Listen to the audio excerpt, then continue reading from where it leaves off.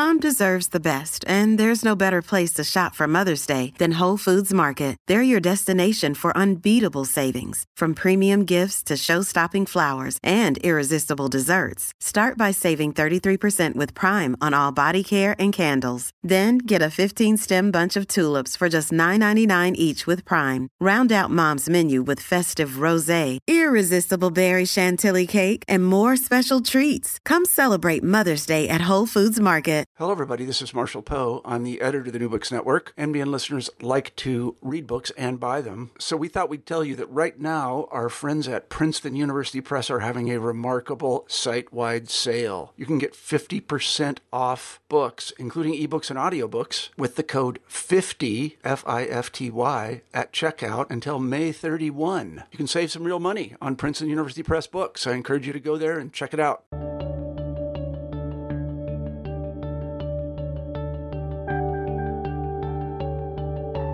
Hello, everyone, and welcome back to New Books in History, a podcast channel on the New Books Network. I'm Mark Klobus, your host for the channel. Today I'm speaking with Doron Galili, author of the book Seeing by Electricity, The Emergence of Television, 1878 to 1939. Doron, welcome to the New Books Network. Thank you very much. Thanks for having me here. Well, thanks for agreeing to be on our podcast. I was wondering if you could start us off by telling our listeners something about yourself. Absolutely. I'm currently talking to you from Sweden, where I am a researcher at Stockholm University. I am, however, originally from Israel, and that's where I started in film studies. I got my BA in Tel Aviv University in film and television. After that, I moved to the United States, first to Los Angeles, where I was in the first cohort of UCLA's Moving Image Archive Studies program. Originally, I wanted to be a film archivist and to do preservation and restoration of old films, and ended up continuing on a track of a film historian, I suppose, in a PhD in the University of Chicago. So I often say that my academic work should be good enough to justify the carbon footprint of moving so far around the world during this track. It's interesting. You describe a background that's about film, and yet your book is about television. You definitely talk about the intersection between television and cinema. But what led you to write a book about the history of television, and specifically the history of television that we don't often think about, almost the prehistory of television? Why did you choose to write a book on that subject? I think the book is really took shape by the experience of studying film and specifically film history with my long ongoing interest in silent film during the period when I was in school, starting in the very late 1990s through the early 2000s. I very early on discovered my fascination with silent film. I think that what silent film gives us until today is really a very unique experience of having a look of, it could be historical records, of course, but something that is very fresh and very new at the time, with an open-mindedness and open-endedness and experimental nature that silent film were, being products of a very new medium that, on the one hand, made such an impact in the world, and on the other, came into being in the midst of a world so dramatically changing by the modernization and technologization of people's life in it. So that's where my interest in late 19th century, early 20th century came from. And while I was in school, the huge boom of so-called new media, the understanding of the impact of the internet, and particularly the World Wide Web. Literally, the first screenings of digital images in movie theaters, works that were made digitally, all happened kind of while I was going my training as film scholar, and this feeling of media surroundings changing again, and of course the feeling of the field of cinema studies changing again, with so many new concerns and questions brought up by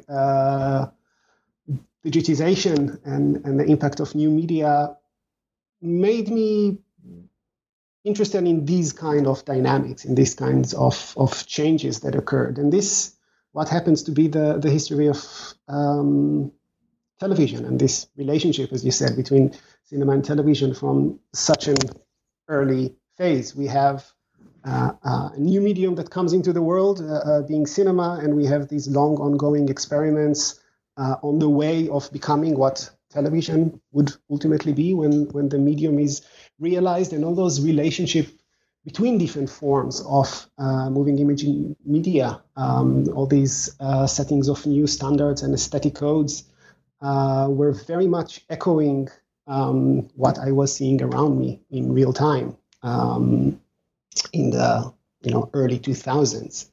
So it's a historical project, but it is very much one that is informed by a kind of series of revisions that people have adopted during this period, looking at film and looking at film history, and even looking at some of the very principal terms in which we understand and theorize the cinema.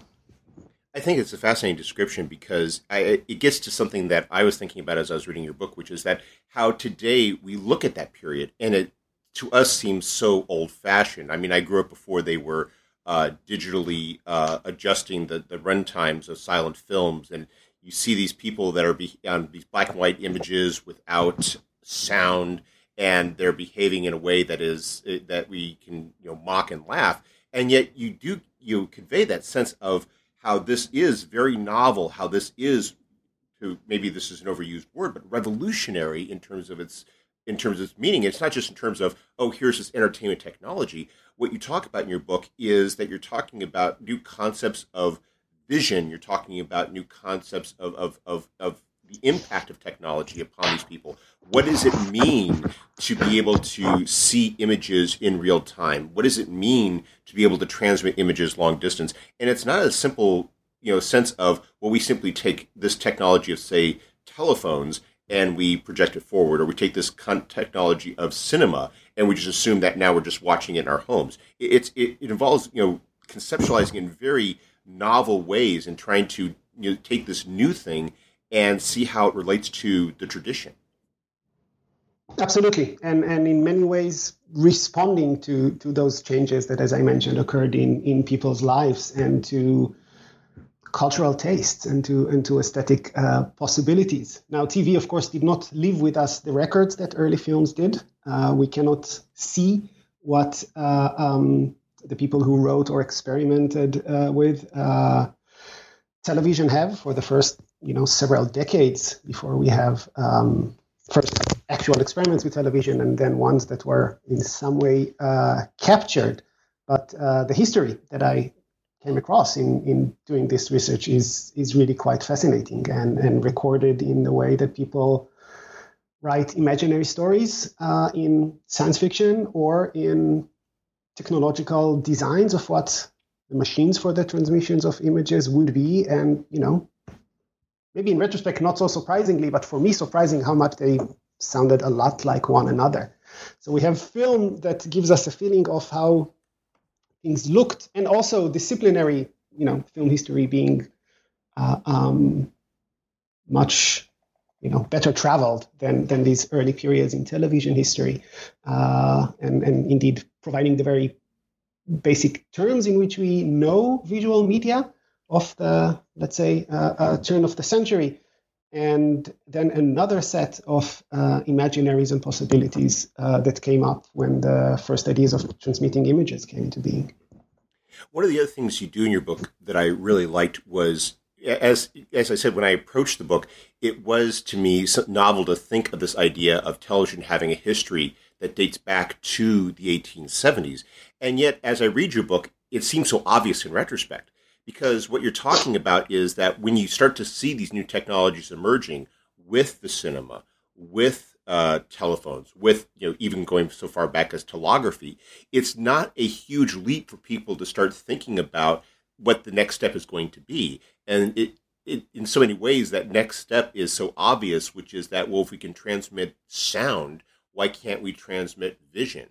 If we can capture visual images on film, why can we not broadcast them?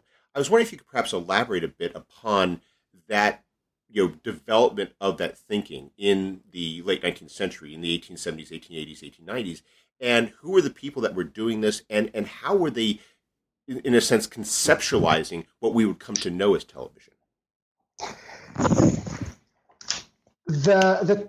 I'm glad you're pointing at the telephone, discussing this early stage of the history, because the very title of the book has it. It starts in 1878, and that's, let's say, roughly the earliest documents that I found, and that I found other scholars referring to, describing these kind of prospects of technologies of transmitting of moving images. And this is, of course, something that comes very quickly after the introduction of the telephone by Bell in 1876. And even though we will not have any working television sets until the mid-1920s, and even though we will not have television stations until second half of the 1930s, the fact of having these imaginary concepts of television is very much rooted in material experience of the time. And so the very real technology of the telephone, with the novelty, still few people use it, few people that have it at home, the prospect of what this new technology can do sets in motion these fantasies or ideas, imaginaries of a similar capability or additional capability to transmit images and see at a distance. Another thing that makes the telephone important to this history is the fact that the telephone itself, as novel and radical as it is, was itself a continuation of what the telegraph had been for already 3-4 decades by that point. And indeed, when Alexander Graham Bell files his patent application for the telephone, he doesn't yet call it telephone. The patent is titled an improvement on telegraphy. So we have those networks of lines that transmit signals representing letters by electric pulses that are then used to convey sound at a distance. And I think this development or this leap from transmitting written characters to transmitting sounds made it possible for people to imagine transmitting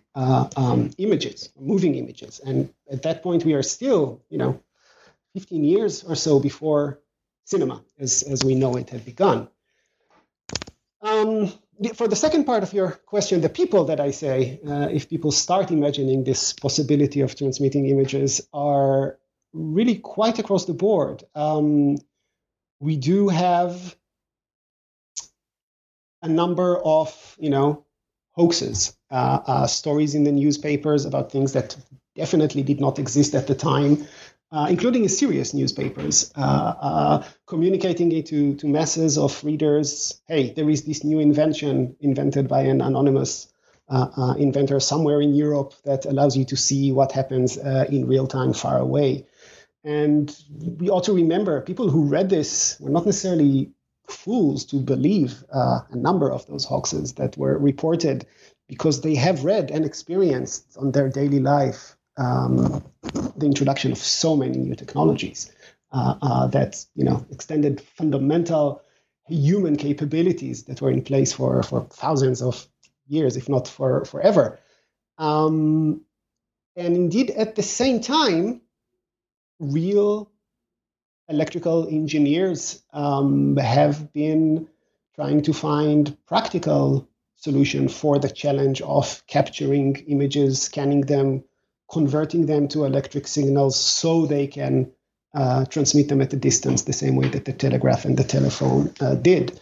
So patent records, some of them already in the 1880s, discussions in philosophical societies where cutting-edge science is communicated closely between among the scientific communities, newspapers, and very quickly also science fiction stories. And these are the very first days of science fiction literature, with its still ongoing fascination with new technologies and so on. And we have quite a lot described by international a group of writers of fictional writing. So it would take several decades for anyone actually to look at a television screen, but a large number of people are already informed and invested in this idea comes, the 1890s and the appearance of cinema. And I like how you put it in the sense that, this was being an age of technological wonders, artificial lighting, long distance communication and by voice and so forth, that it's not implausible to think that that the invention of long distance viewing is just around the corner. And yet in your chapter where you're talking about the concepts of vision at the time, in some ways it reminds me of how for so long people were trying to fly by mimicking the way that birds do it. The notion that they were thinking that if we can somehow take the way that the eye processes vision and how they approach the challenge of transmitting moving images in that way, it struck me as how they're trying to wrestle with this very advanced idea or this very advanced goal they're achieving by reverting back to this traditional concept of simply mimicking the human body. Absolutely. And as much as it is new technologies that introduce themselves into people's life in the modern period, it was also typified by a fairly radical, rearticulation of the very principle in which the human body works. Modern physiologists came up with new knowledge and understanding of how we see, how we sense things. And looking at the earliest designs that, as I mentioned before, scientists are trying to put together schemas that would allow for processing images in a way that will allow to send them at a distance by electricity, they end up, in some cases explicitly intentional with relation to this, very close to how during the same, half a century, physiologists come to understand how we see. And this is a time where we understand that it is not the, famous reversed image that falls on our retina when our eyes open that gives us visual knowledge. Physiologists understood that it is the brain that perceives our visible world, and it is the brain that is informed by nerve signals communicated to it from the optical nerve. And this is something that pretty much becomes like an image transmission technology. The eye, the retina, the photosensitive elements in the eyeball, the optic nerve that makes its way to the visual centers in the brain, pretty much is a prototype for how an image can be captured by a camera, scanned, converted into electric signals, and then sent elsewhere. And this is important because, first, it is the new science of the human sensorium that allows technicians to do this, but also because obviously this idea of seeing at a great distance had existed long before 1878. We have stories about dreams and mirages and crystal balls and magic mirrors and what's not since biblical days. But this was a period where on the one hand it is electrical technology that suggested itself as something that could bring an actual technological realization of this much older dream, and that the shaping of a new understanding about how a human sense the world that gives these initial models for scientists to design their machines according to. And as I mentioned in the book, it's sometimes very literally picks up on what our human eye and brain do when we see things in one of those science fiction novels, a television-like machine that allows people to see pictures from all over the world and to talk to people all over the world is described as an extended optic nerve, as if they are in one place, their eye could be overseas, and what the apparatus is basically a very, very long nerval fiber that connects the distance to their own brain. And that gets to another thing you do in the book, which you're showing about how people are coming to terms with what it would mean to have a type of technology like that, where you can see long distances, where you can, capture and transmit images. And you talk about how, okay, maybe the technology didn't work out, but people were nonetheless also reverting to it as a way of trying to process what this technology would do and what it would mean for them in terms of their lives and the lives of the world around them. Yeah, we already talked about how telegraph allowed to send text at a great distance, virtually instantaneously, and then the telephone to send sound and kind of struggle to realize it with images. And of course, there is the flip side of it. So with a telegraph, you can get the news from Beijing in order to print them in tomorrow's paper much faster than you could a single generation before, which would take you weeks and weeks. But then there is, why would someone in San Francisco be interested in news from Beijing? Why will someone in Stockholm be interested in a machine that will allow him to look at a library in Egypt? The other dimension here, one of gradually globalized market, the needs of the colonial world. What we see very quickly when film begins with international markets for movies and also international scope that the earliest films cover in order to show, initially their European viewers. So these imaginaries of a machine that could allow the parents in London to see their kids in faraway colonies. The machine that will allow people to conduct business with anyone in the world. And the telephone already enabled it. But again and again, this idea of you can actually see who you're talking to, which now I guess everybody will frown upon in our age of Zoom. And seems maybe less great of an idea, but yeah, if you're doing several $1 million businesses over the phone, the idea that you are not seeing the person that you are paying to is quite a big deal.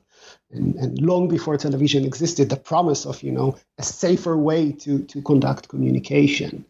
And of course, with this, everything else that comes with globalized markets and colonialism, operating military at a distance, and distribution of culture, whether in the most straightforward colonial aspiration, or in socialist novels, spreading the word about a class struggle without boundaries of nation states and geography and so on are very much there. And that was a very fascinating lesson.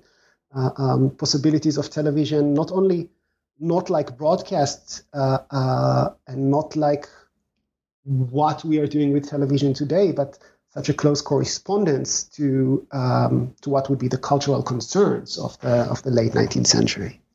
Actually, by the way, that's one of the things about your book I enjoyed, was seeing all of the images that you reproduce throughout the book, showing from the period of how people in the 1900s or even the 1880s and 1870s were doing these imagined sketches of what visual telephony would look like. Here's this idea of the Edison's telephonoscope, and this is what it will be. And they're already postulating this and what it would be like. And it does in a day and age where we have, as you mentioned, Zoom, we have Skype, we have all these other we have all these other technologies for doing this kind of thing that was for so long visualized as science fiction, about how far back that vision goes, and how even in that period of the Gilded Age and the early 20th century, we're already conceptualizing this thing that nowadays we sort of view with, as you mentioned, with maybe not quite the boon that we once thought it was going to be. I think we all OD'd on Zooming and teleconferencing now, but it took many years for the idea of a television studio airing a show to come into being. You mentioned the telephone in the beginning. The idea that you see the person that you talk to at a distance was much closer to media that existed in people's life. And as I mentioned, maybe closer to needs and desires of the time. And so I don't remember if any of those made it in the book, but one of the tropes that go across several years of different illustrators is a scenario of people kissing over a visual telephone kind of television. So they're in touch with one another, they can see one another, they can hear one another, and the scenarios of kissing on the screen brings in the physical presence as another one of those thresholds that could not be crossed. And again, in some cases, we know for a fact that scientists who worked on developing these kind of machines were themselves inspired by what they read in science fiction novels or so in any of those illustrations that you refer to. So there was this really feedback loop of ideas that were imaginary, that could have been told or drawn in order to entertain, and to how they informed what people were seeking out to do with actual technological means. Now, up until this point, we've been focusing upon the relationship between the concept of television and telephones and telegraphy. I was wondering if we could shift now to talking a bit about the relationship with early cinema. And this is one where nowadays it seems so natural to think about. I mean, so much of television is about letting people watch films in their homes. We have entire channels devoted just to doing that. And yet, as you explained, that the way that cinema works in terms of capturing an image, preserving an image, versus what we see with what we have, or what they were conceiving with television back then, are very different. And in some ways, they're almost at cross purposes. How did the two concepts work, especially as cinema emerged as the dominant means of having images, sent and processed back then in the late 19th and early 20th centuries? I think you're absolutely right. Today, we think of film and television with a great degree of overlap between them, with the actual material that we utilize both of them for, and university departments dedicated for the study of film and television. And one of the tasks in writing the book, in trying to challenge this scenario where which film and television are two mass media forms that, starting circa the 1940s, are in rivalry with one another, was to understand them in the fairly distinctive terms in which they were initially understood when they first emerged. And if we mention that the initial ideas of moving image transmission, let's say that the bigger category with which television, as we call it today, is part of, alongside the other Skype and Zoom possibilities, comes from first imaginaries triggered by the telephone and itself development of the telegraph. So we have this whole milieu of media in the social uses and in the technological basis that this media refers to or comes out of.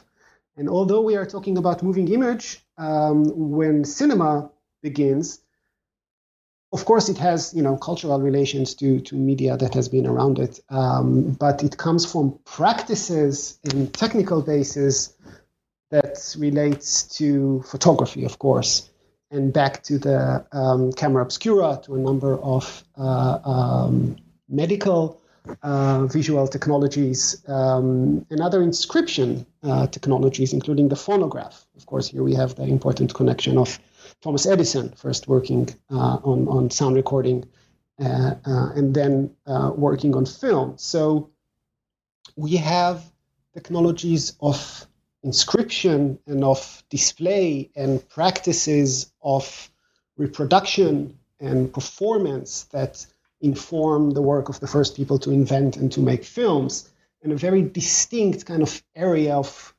media practices, media technologies that inform the route that television ultimately takes. Now, these overlaps, these confusions, these borrowings from one another is something that we see from extremely early on.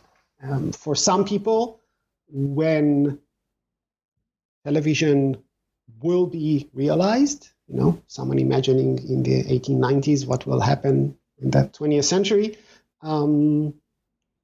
they could talk about something very close to what we call today streaming, a way to send the film to anywhere in the world, which is something that comes the 1930s, the film industry is quite excited about.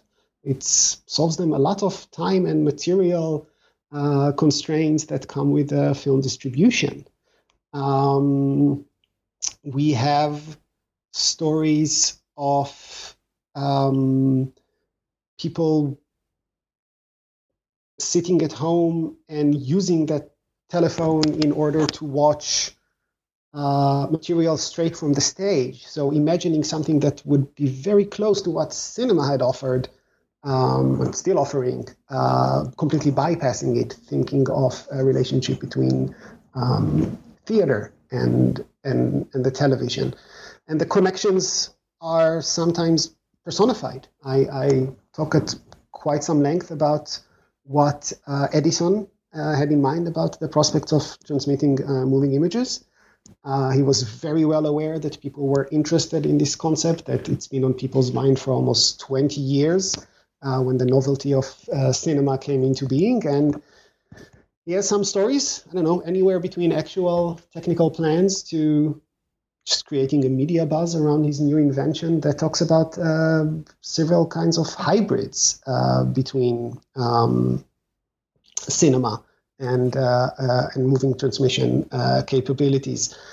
Immediately after he's first talking about his invention of film in the press, people already talk about something like VCR or a TiVo, using film not to show movies, but using film in order to record what televisual transmission will be. So if today we have movies on TV and live transmission of operas from the Met in movie theaters, and this seems to us to violate kind of the natural boundaries between what film has been for century and some and what television has been for decades, it is from the very beginning that confusions, overlaps, hybrid forms are of cultural concern. What you're also describing, though, is how, as the idea of television, as it now is increasingly being called by the early 20th century, is becoming closer to reality, that they're processing what it would mean increasingly through cinema. Because the second half of your book is a very interesting examination of both how these ideas are interacting with the growing institutions of cinema. And there's a point that you make that in the introduction to that part of your book about how, unlike telegraphy, unlike radio, unlike movies, when television comes into being, it's not in basically a vista of limitless possibilities. There are already these existing concepts and institutions that television is crammed into. In effect, it's regulated from the first. And it's not just in terms of like a legal regulation, in terms of governing institutions, but a conceptual regulation, that they're approaching it as okay, now we've had telephones for half a century. Now we've had this film industry for several decades. And these are the institutions that are now embracing it. And you examine it in four very interesting contexts. You look at the United States, you look at Soviet Union, and you look at Germany and then Italy. I was wondering if you could start us off by talking a bit about Hollywood and how the cinematic industry of the early 20th century, as it had now matured, was now coming to terms with the possibility of television broadcasting.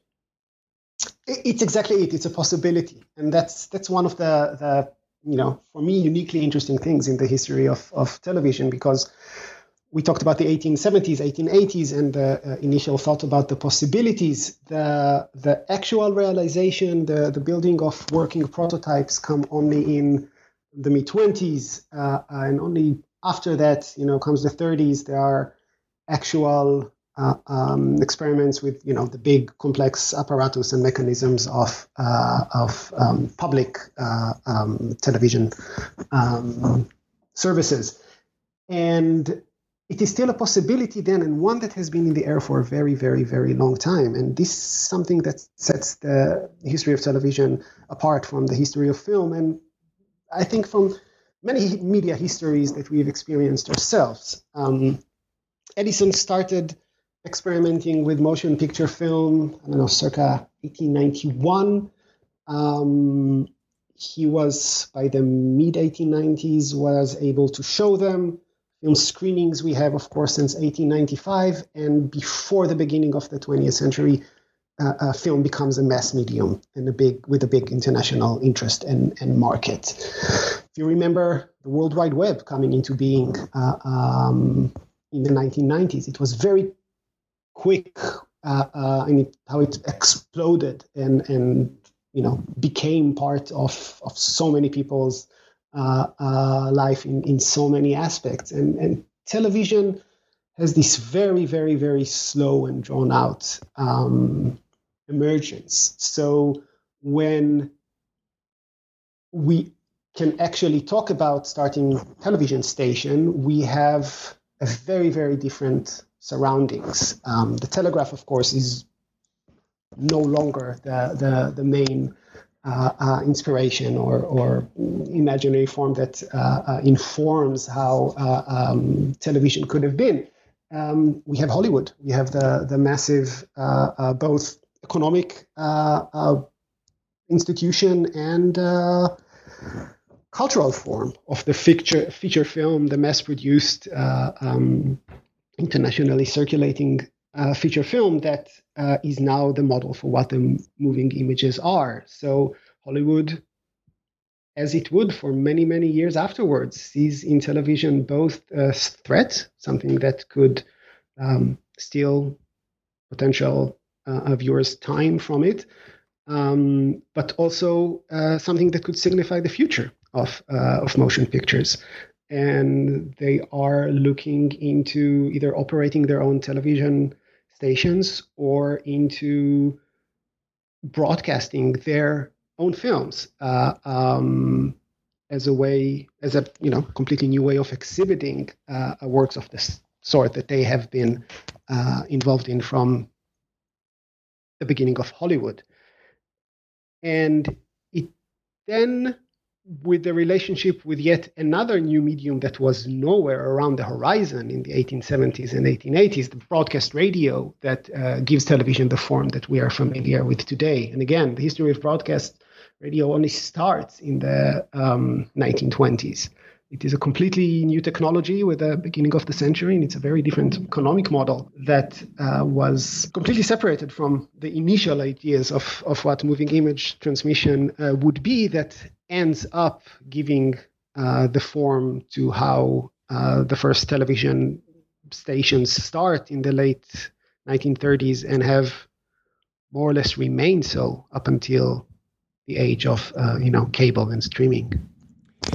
And that was one of the things that I thought was interesting with the contrast that you described, because whereas in your chapter talking about Hollywood, it's in effect, television is being received by industries, and industries are the ones that are, coming to terms with it and deciding how to use it. Whereas in Europe, what you describe is more of a theoretical approach. And I was especially fascinated by your chapter about Giga Vertov and how he's conceptualizing what television might mean for the Soviet Union, because there you're talking about a very different way of approaching television and how to use television than what you would see in the United States. Yeah, I think on an even more fundamental level, what we see in this period of the history of television is discussions of television on a national setting. The same way that today we have a clear, concept of American television versus Swedish television versus Israeli television, and television channels broadcast to the entire nation state and more or less only to their state. In the first chapters of the book, in the discussion of the late 19th, early 20th century, this really does not exist. The same way that the telephone and the telegraph very early on became, global communication infrastructures. The same way that, the Lumiere films from the beginning were shot and shipped around the world. These imaginaries of television, the technological designs, the scientific community, the circulation of the science fiction books that describe them were all global, or the very least international. And the materials that I cite in the first chapters come from Britain and France and Portugal and the United States and a number of different countries. Comes the interwar era, mass media becomes part of big companies. Broadcasting becomes nationally regulated, and here we have very big differences between how different nations are seeing it. And if we have Hollywood and the commercial nationwide radio broadcast services as kind of the main actors that television is negotiating with when broadcasting began. At the same time, elsewhere in the world, we have those very, very different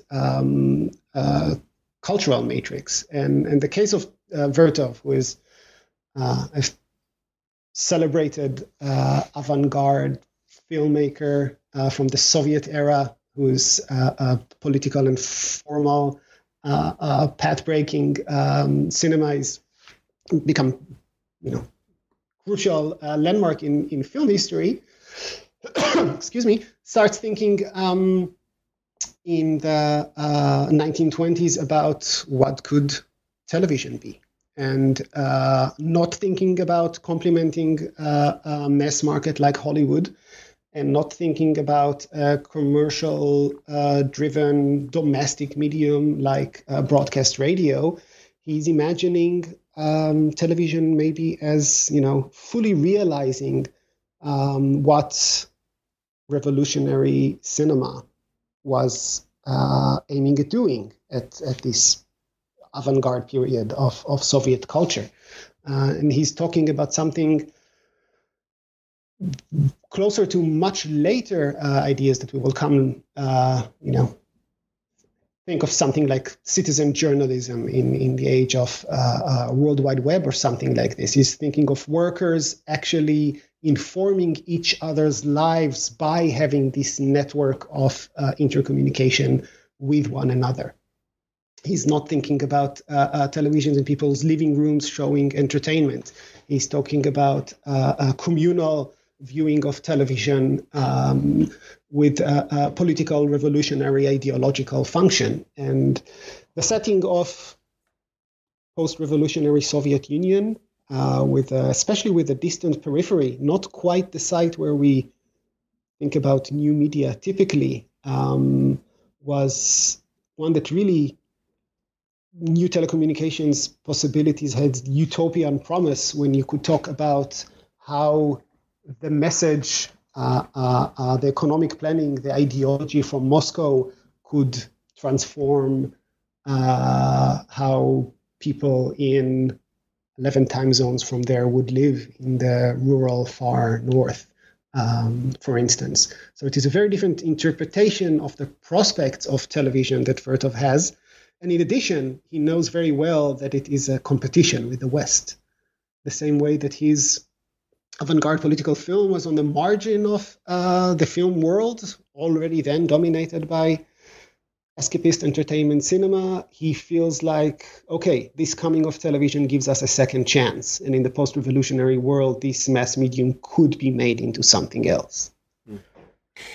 And then you have in another part of Europe, this effort to approach and understand television through the application of classical film theory. And here you focus upon Rudolf Arnheim and his ideas. I was wondering if you could explain what was going on with this third approach. I mean, how would these people in Europe coming to terms with the promise of television, and how was that then in turn informing their understanding of their older theories about film as well? I chose to write about Rudolf Arnheim as a case study of a very important theorist of film who was part of this broader conversation about, let me say, the nature of cinema, the very articulation of the medium the medium specific properties of cinema in the formative years of film theory, things that still first year film students read to this day, because he was uniquely addressing television extremely early on.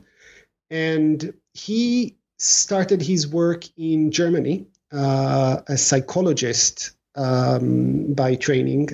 He was a student of the pioneers of Gestalt psychology, and he wrote about film as art in the early 1930s, writing a canonical book in cinema studies that describes the aesthetic strategies in which film can be used in order to be a unique, specific artistic medium that is not dependent on conventions from other forms and does not merely reproduce reality.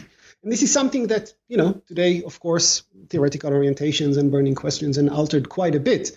But we look back at these body of ideas, we call them classical, and we follow up with these ideas that, cinema is a unique medium with its own medium-specific attributes. And as I said in the beginning, something that then is troubled when, quote-unquote, new media comes, when films are no longer made on motion picture film, but digitally, and new aesthetic and formal possibilities come into being.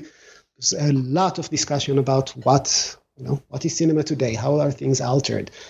And it was fascinating to see Arnheim was one of the people to talk about cinematic specificity, not the only one, not necessarily the most celebrated one today, but one of the important voices in those attempts at formulating what cinematic specificity is, who looked around and saw the debates about the coming of television. And here we have a very early case where the existence of another form of moving image informs thought about cinema in the first generation classical film theorists, not the way that the field kind of then adapted to consider or revise some of the categories in light of an altering media surroundings, but someone who is articulating the canonical ideas, seeing the coming of television, and starts articulating thoughts in light of the fact that moving images are not solely the domain of film. The monopoly of film broken already in the 1930s, because we have now another technology that enables this. So this is sort of a prehistory, if you will, of debates that we then were encountering 50, 60 years later in cinema studies. And that moment of the 1930s, where so many other concerns, of course, inform how people discuss media and aesthetics, particularly the kind of work that Arnheim was doing, as during this period he has to flee Germany, being an intellectual and Jewish. He's leaving first to Italy, then to the United States, and to see some of the very first, academic, theoretical articulations of possibilities and aesthetics and potential social impacts of television.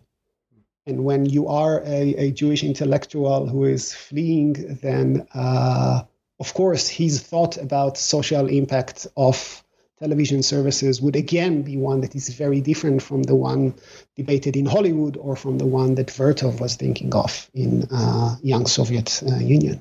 Well, we've taken up a lot of your time, but before we go, could you tell us what you're working on now? Several things, not directly television related, but perhaps continuing what I was doing with the book in terms of looking at some early instances of encountering ideas that became fundamental to the discipline. So if, as I mentioned, we have this body of thought that we call today classical film theory, some of the most fundamental ideas about cinema that, even if we look at today's old school, we still is something that we look and revise today. I'm interested in how those ideas were discussed in broader circles beyond that of academics or theorists or of the canon that we have. So I'm looking at several projects relating to encounters with fundamental ideas about cinema in other kind of debates, some relating to film acting, where practitioners and commentators on acting trying to distinguish between film and theater according to the difference in the experience of viewing a performer reproduced on a screen or on stage, looking at some of the earliest interactions of film criticism and psychoanalysis, which take place long before film becomes an academic discipline, and about early application of aesthetic ideas into educational film. So even if I am, for now at least, putting television aside, the history of debates about key notions that came to form our, the basic of our understanding of film is still something that I'm interested in and pursuing. Those do sound like some very fascinating projects, and I hope that we can have you back on a future New Books Network podcast to feature them. That would be lovely. Thank you. Doron Galili, thank you very much for taking some time out of your schedule to speak with us. I hope you have a wonderful day. Thank you. You too.